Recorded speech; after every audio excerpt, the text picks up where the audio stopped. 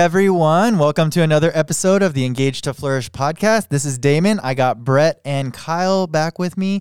It's been a few weeks since we've been on here. Had a little bit of jury duty and some other stuff trying to get caught up, but it's good to be back on, and we're excited to start this new season of Relational Evangelism. So that's the new topic and the new theme for this next season of our podcast, and as well as the sermon series for our church. This past Sunday, Noah Chi, shout out to the Forge. Yeah, go Noah. Shared on what relational evangelism looks like to him. And this coming Sunday, Henry Chi is going to be sharing about relational evangelism as well. And next week, they're going to be our guests on the podcast as well. So be on the lookout for that. If you haven't listened to Noah's message from this past Sunday, it was great. And you'll want to check it out on our YouTube channel or on our website. But as we are getting this season of relational evangelism started, I wanted to throw it out to you guys. When you think of relational evangelism, what comes to mind? Honest, my initial reaction, a little bit of fear, just having to go meet strangers, talk to new people, that kind of stuff. So that's one of the first things that comes to mind. How about you, Brett? Flirt to convert, baby. I'm just kidding. Okay, that's a different angle. All right. Just kidding, kinda, not really. I mean, if it works, it works, but I don't think that's the goal. Yeah, I think a lot of times when we think of the term evangelism, I mean, I can totally relate to you, Kyle, in terms of feeling a little bit afraid. But I think what we're trying to explore and experience in this season is that I think the way that we have thought about evangelism, it needs to shift. Because I think a lot of times when we think of evangelism, we think of someone that is just like standing on a bench or a table that's saying, you need to convert to Jesus, believe in Jesus because he loves you or something like that. And we think of that as evangelism. But I think we're trying to take a different angle at it with this theme of relational evangelism and doing it in the relationships that we have in our everyday life and the people, sharing the gospel, sharing the good news with the people that are closest to us, and doing it that way. Kind of reminds me of the movie. Have you guys ever seen the movie Pay It Forward? Yeah, it's been a while. I think so. A while ago, yeah. Right. So the theory behind the movie was that, if you do one big, nice act for 3 people, and then they go and do one big, nice act for 3 other people, just this exponential growth and how doing these nice things for people and paying it forward will actually reach a lot of people really quickly, and all you have to do is 3 yourself. And so I think that's kind of more the direction that we're going, as opposed to we have to have this big event where we get thousands of people and share the gospel with them. It's more, who are the people that are closest to us? Are we able to evangelize and share our faith with them? And then in turn, they go out and share their faith with other people. And the way that can exponentially grow. And I think that's kind of more the direction that we're going to go. But to get started for this episode, one of the things that it was interesting as we were talking the last couple of days, Kyle had some interesting thoughts, and I thought it would be really cool to relate that to where we're going with relational evangelism. So Kyle, would you like to share? Yeah, I was listening to a podcast talking about the golden rule. Wait, who shared this podcast with you? Is this random person, Mimo? Yeah. I don't know. It's the first time ever, I think. But it was one on... the golden rule, but there were some different things I had never heard of relating to it. So they actually talked about 3 different rules. One is the wooden rule. The second is the silver rule, and the third is the golden rule. Okay, before you expand, Brett, Yes. have you ever heard of any of these other rules or? Not described that way. I don't think everybody asked me, have you heard of the wooden rule? I think if they asked me that, I would assume I'm about to get spanked. That's exactly what I thought too. The wooden ruler. Yeah. The spoon's coming out. Yeah. It's like, oh, shoot. It kind of does fit with that because the wooden rule is do to others what they do to you, I think, right? Is that? Yeah. So it's a very transactional rule. So if someone hurts you, then you can hurt them back. But at the same time, it can be good too. So It could be, if someone gives you a compliment, then you give them a compliment back. Right. So that's like the basic part of how to interact with people. But you could take it up a notch, and you can say the silver rule is don't do to others what you don't want them to do to you. So it's like just that trying to take away the negative. So don't do something negative to somebody else because you don't want something negative done to you. Yeah, sometimes I feel like my kids are going in between those two sets of rules, right? It's like they come, he hit me. I was like, well, what did you do to him? Oh, well, I hit him too. It's like, okay, well, what do you expect him to do? And then it's like, hey, if you don't want them to hit you, then don't hit them, right? So I think as we're talking, it's kind of levels of maturity. We're trying to take them from one level of maturity to the next. And so this one where it's don't do to others, it's a little bit higher level of maturity than the initial one where it's I'm just doing to them what they did to me. Right. Yeah, because that next level up, it's, man, I don't want bad stuff to happen to me, so therefore I'm not going to do bad stuff. And then you get to the last level is the golden rule, which is do to others what you would have them do to you. So then it's taking it even further where I want to bless people because I would like to be blessed, but it's you're going to go do something positive for somebody else, not even that they are going to do it back to you, but just because that's what you would want done to you. So I thought it was interesting the way they broke down those three.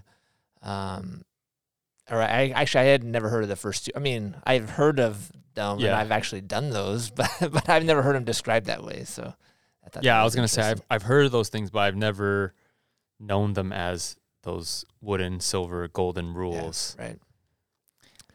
I thought it was cool too when Noah was sharing one of the stories that he shared about was about when he was out with his family and they saw a homeless person on the street and they asked him if he wanted some food and they got some stuff from McDonald's and they shared a meal with him.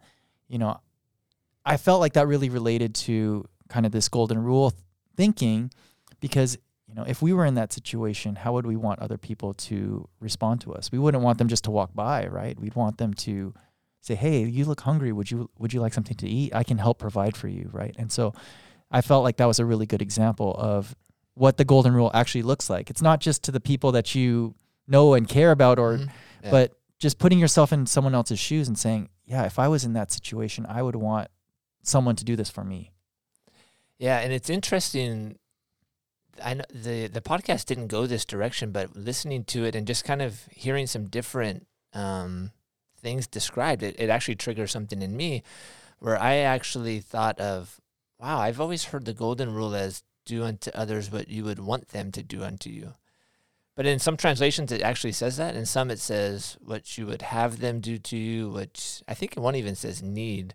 But for me, I'm like, oh, sometimes I want a certain thing, but that's not really what I need.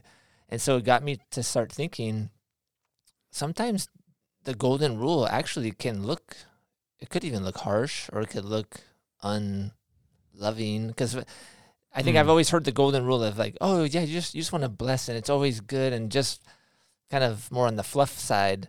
But sometimes people need a stern accountability. Or a wake-up call or something like that. And that's actually what they need and actually what they inside would really want.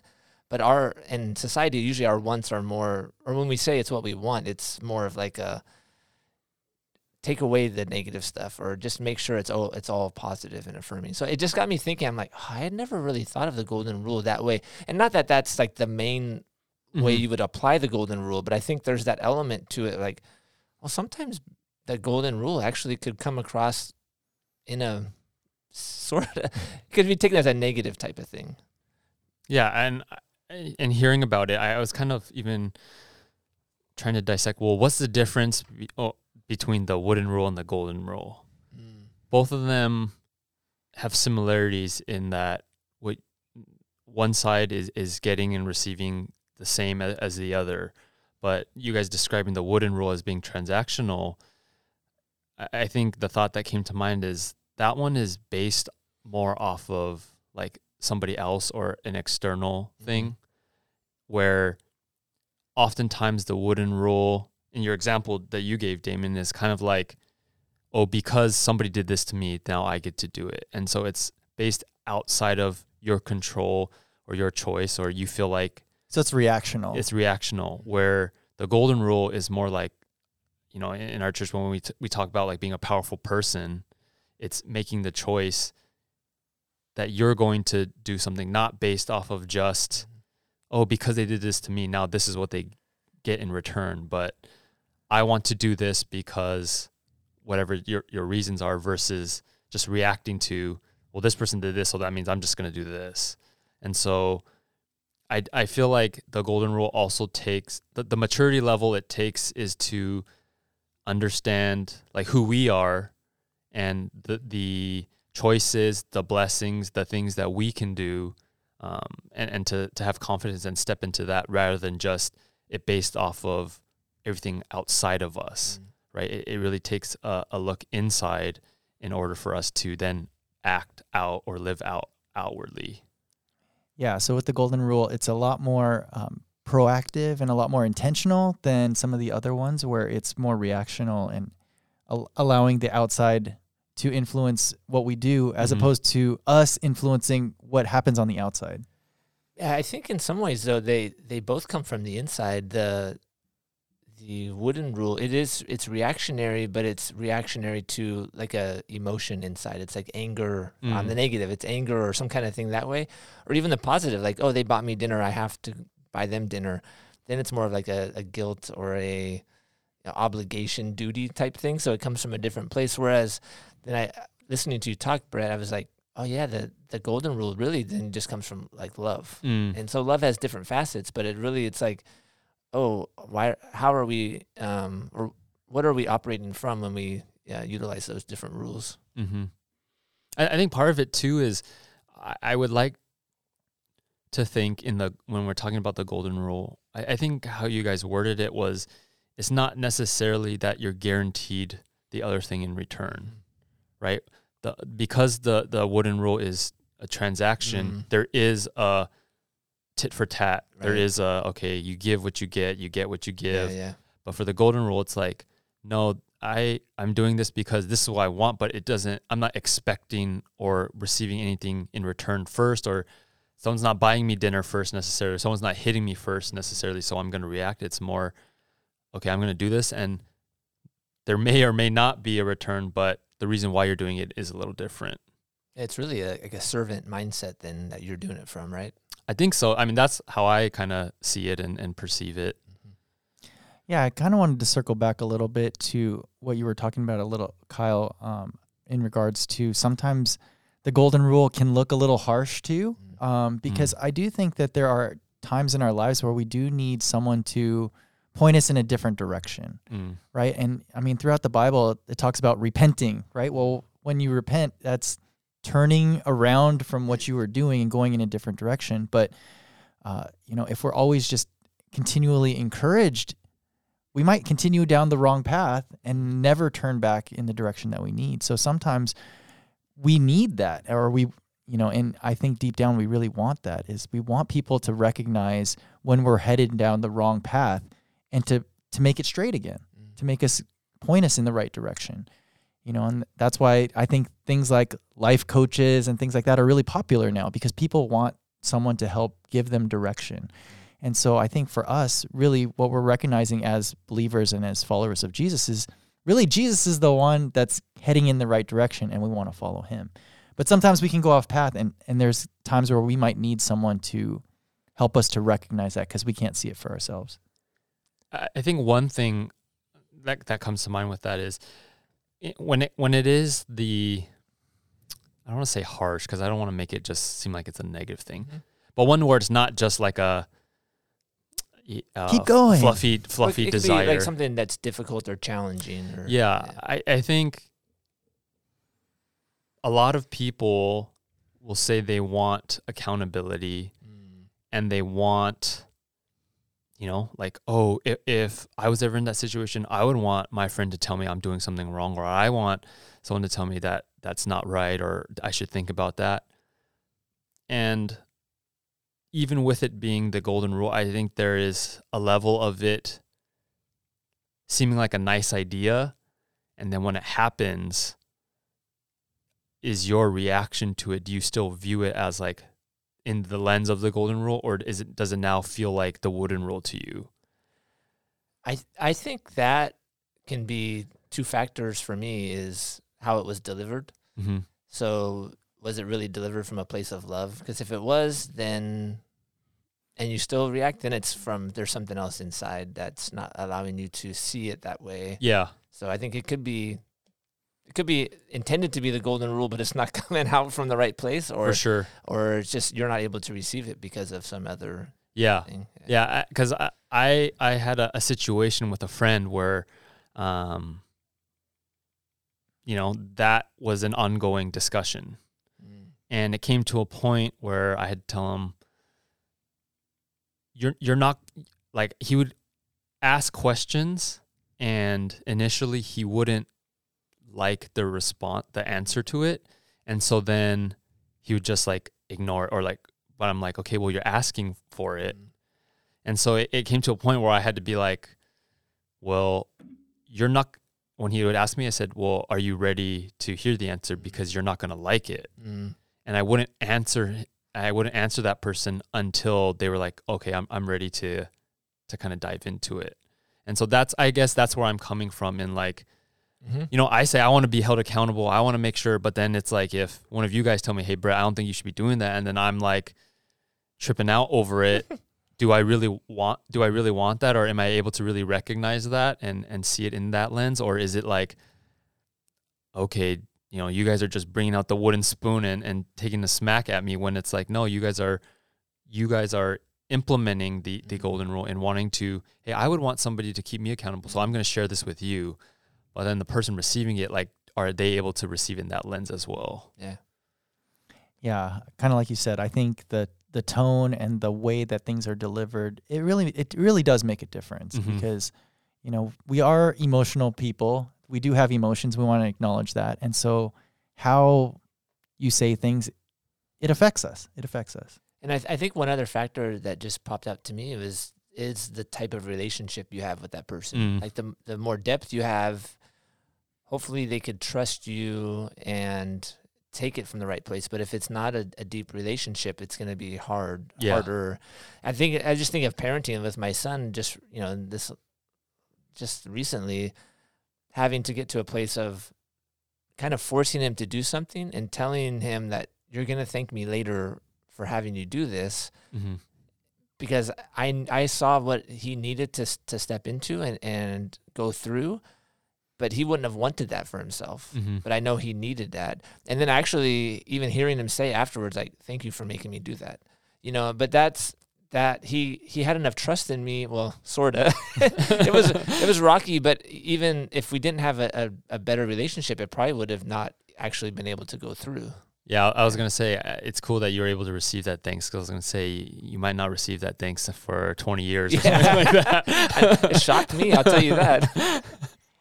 I think that's a really good segue into how this all relates to relational evangelism.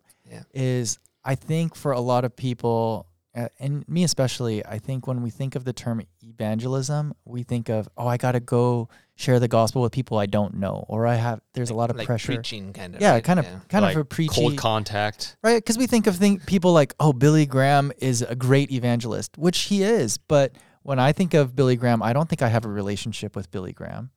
Right? And so I think there's a sense of disconnect and like a strong, powerful message that I have to be ready to give to whoever, right? But I think some of the things that we're recognizing, even with talking about golden rule, is the closer relationship that we have, the more ready people are going to be to receive what we have to say, right? And also they'll be able to recognize where some of these things are coming from, right? So someone might see something nice that Brett is doing for someone else and say, oh, well, he's just doing that because he's expecting to get this in return, because they're looking at it through the lens of the wooden rule. But really, if they're in real relationship and a close relationship, they might just recognize, no, that's part of who Brett is. He's just going out of his way because he cares for that person to do something that he's not expecting anything in return. He's just doing that because that's who he is, right? And so the closeness of that relationship helps them to recognize where it's coming from and see that, hey, this is actually really good news. It's not just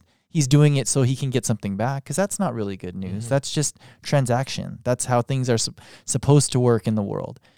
But it really is good news when we recognize, wow, God has changed his heart to the point where he wants to be intentional about doing things out of love. And I think that's something that's very unique about our faith and that we want to share with other people.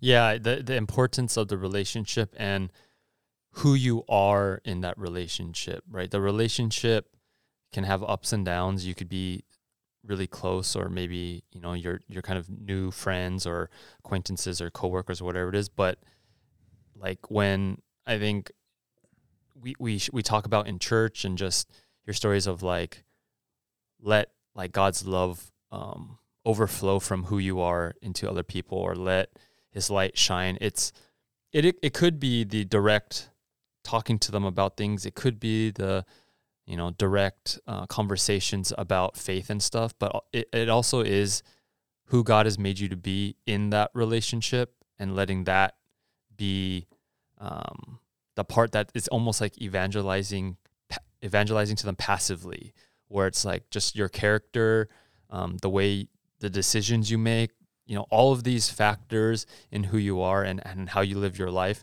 could be things that evangelize to somebody. So, decisions to not do something or do something could be something that evangelizes someone. The ways that you show grace and apologize or act with humility could be the way that you relationally evangelize. It doesn't only have to be like you guys are saying, echoing just you need Jesus because you need to be saved. That is the truth, and that is a point where I would hope you could have a conversation about that. But again, when it comes to evangelism, I think that is the first thought that comes to mind, but it doesn't have to be the only. Yeah, as you're talking, Brett, I think the word that came to mind is alignment. And we want to be people who are living in alignment, where our actions and our words are aligned together to point to the Lord, right? And so that's really what relational evangelism is all about. It's not just our words need to say the right things, but how are we letting the Lord transform who we are so that our words and our actions are all in alignment and really pointing people back to him. Yeah. And that's a great way for us to be able to evangelize to other people as they recognize, like, there's something different about you than all of these other people that I interact with. What is that? It's like, well, Jesus is the one that's transforming me into this type of person has strong character and is loving. I mean, I don't have kids right now, but I think the example that I kind of think of, and I hope to get to where you guys are at and the esteem that you guys have, but it's kind of like when you see someone's kids and people feel like, oh, they're like a really good kid, or just the way that they behave, the way that they act, just how smart they are, whatever it is, right? And then it's kind of like a natural reflection of their parents, right? You assume like, oh, they're a good kid. Well, it's like, well, this is their parents. And then people are like, oh, no wonder why, or, whatever that might be. And so it's in that same way, like us as children of God, when people see us, do they say like, oh, they're good kids, or they're good, I don't want to just say believers because that makes it sound weird, but like, are they a good representation? Because like you said, that's the highlight of like, oh, that's what makes them different, right? And so in that same way, I hope that we can be a good reflection in that way, that when people see us, they know, oh, wow, like, no, they're good people, and it's different because of what they believe in and who they believe in, and that's the kind of thing that sets it apart. Yeah, and I think, Jesus even said that about himself, right? He said, I only do what I see my Father doing, right? And I think that's something that is hard for some people that are non-believers, because, they focus a lot on the Old Testament and say, God is full of wrath and anger and vengeance, and I don't know if I get that, but Jesus is cool. I like Jesus. Jesus is nice. He has these, nice things to say. He's a good person, those types of things, good teacher. But then if we really look at it, it's like, but he's the full representation of God, right? And so he's giving us a picture of who God really is.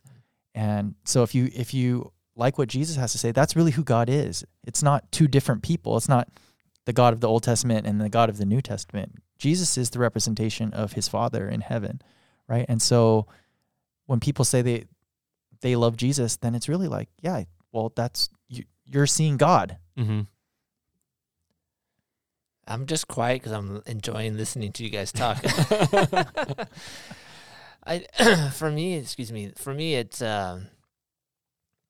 I don't know. This thought just popped in my head. Like, it seems easier to engage in relational evangelism when people ask us questions, rather than us having to find the right time to like either ask questions or insert some kind of thing. But I'm like, how does that happen? Does that just come from, when we're in the world but not of the world, that we look different and people ask questions like, hey, why do you do that, or why do you operate that way? Why do you say things this way? So I was just listening to you guys. I'm like, because if people ask me questions, I have more confidence and boldness, but I feel intimidated sometimes to be able to try to find the right thing to start a conversation and not make it go weird. So, yeah. You guys have thoughts on that? That's a good point. I think in the limited times where I've had that opportunity or someone has asked a question, it's typically because the way I did something seemed really different. But it wasn't like I'm just doing it to stand out. Mm-hmm. It was like a genuine, like, no, this is why I'm choosing to do this, or I'm okay with this. And I personally think that people take more notice to those things, but they may not like talk about it. I think people perceive certain things or notice things, but I think they also in their head don't necessarily want to bring it up and make it weird. And so there's been a couple of times where I've brought it up on my own, and I had to be willing to, all right, if it gets weird, it gets weird, right? I think there's that step of faith or boldness. Right. And it hasn't always worked out in the ways that I would have wanted, but most of the time in my experience, it's been like, kind of unexpected that I would choose to make this decision or do this thing differently. And then they can't help but ask almost. Yeah, it's like they see you operating out of a deeper conviction, right? Yeah. It's not just some kind of flippant, worldly value or whatever. There's something deeper. Yeah, and it like piques their curiosity or like, that's kind of weird almost. So then, otherwise, I don't know how you get people to ask questions besides say, hey, look at me. Am I doing anything different? I think it's cool because one of the verses that Noah shared in his sermon on Sunday was 1 Peter 3:15. And this is what it is. It says, but in your hearts revere Christ as Lord. Always be prepared to give an answer to everyone who asks you to give the reason for the hope that you have. And so I think a couple of things that stand out about that passage is, it says, give a reason for the hope that you have, right? So there's something in us that's hopeful, that's different than what the world has to offer. And when people see that, it sparks something, right? And so when that happens, are we ready to give a reason for that hope? Are we ready to share what that reason is with other people? And it kind of goes back to the first part of the verses, which says, always revere Christ as Lord in your heart, right? So if we are doing that, then people will see the hope that we have. And the reason is, because I'm revering Christ as Lord in my heart. And that gives me hope. It's interesting when you read that passage, it's implied that people are going to ask you questions.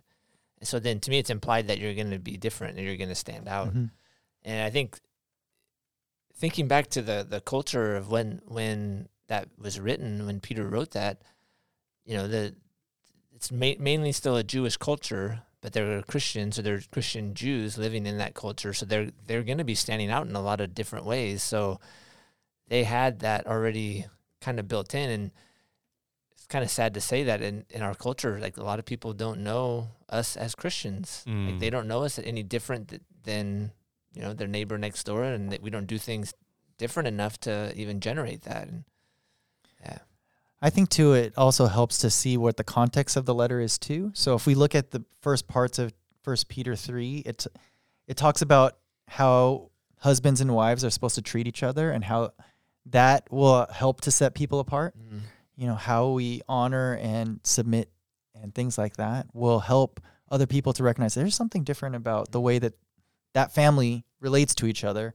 And then the second part, before we get to through 15, talks about when we suffer for doing good and how that actually will help people to see, well, why are they enduring the suffering? Why are they enduring that? Why are they continuing to do good in spite of that? Why are they not going to the wooden rule? Yeah. Right? Yeah. And something about that will set us apart. And I think really, we talked about this in previous episodes. That's something that God wants to do with us, is he doesn't want us just to be good. He wants us to be holy, which is set apart for him, right? And when we are living out of that place, then people are going to notice there's something different about them. There's something different about them. And I think that is a big part of relational evangelism, is living our lives in a way that people can recognize we're set apart and who we are set apart for. I feel like that's a mic drop. I think that's a wrap, man. I think that hit a good spot for this episode.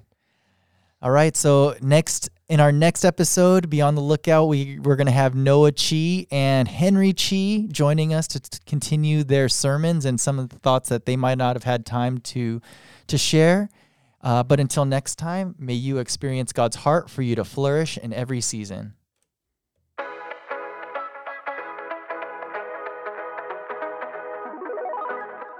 Thanks for listening to the Engage to Flourish podcast. We hope that you enjoyed this episode and encourage you to subscribe on Apple, Google, or Spotify so that you don't miss any new content. You can also check out our sister podcast, Catalyst Stories, available on multiple platforms as well. We would also love for you to check out our church. We meet every Sunday at 10 a.m. at Stanford Middle School in Long Beach.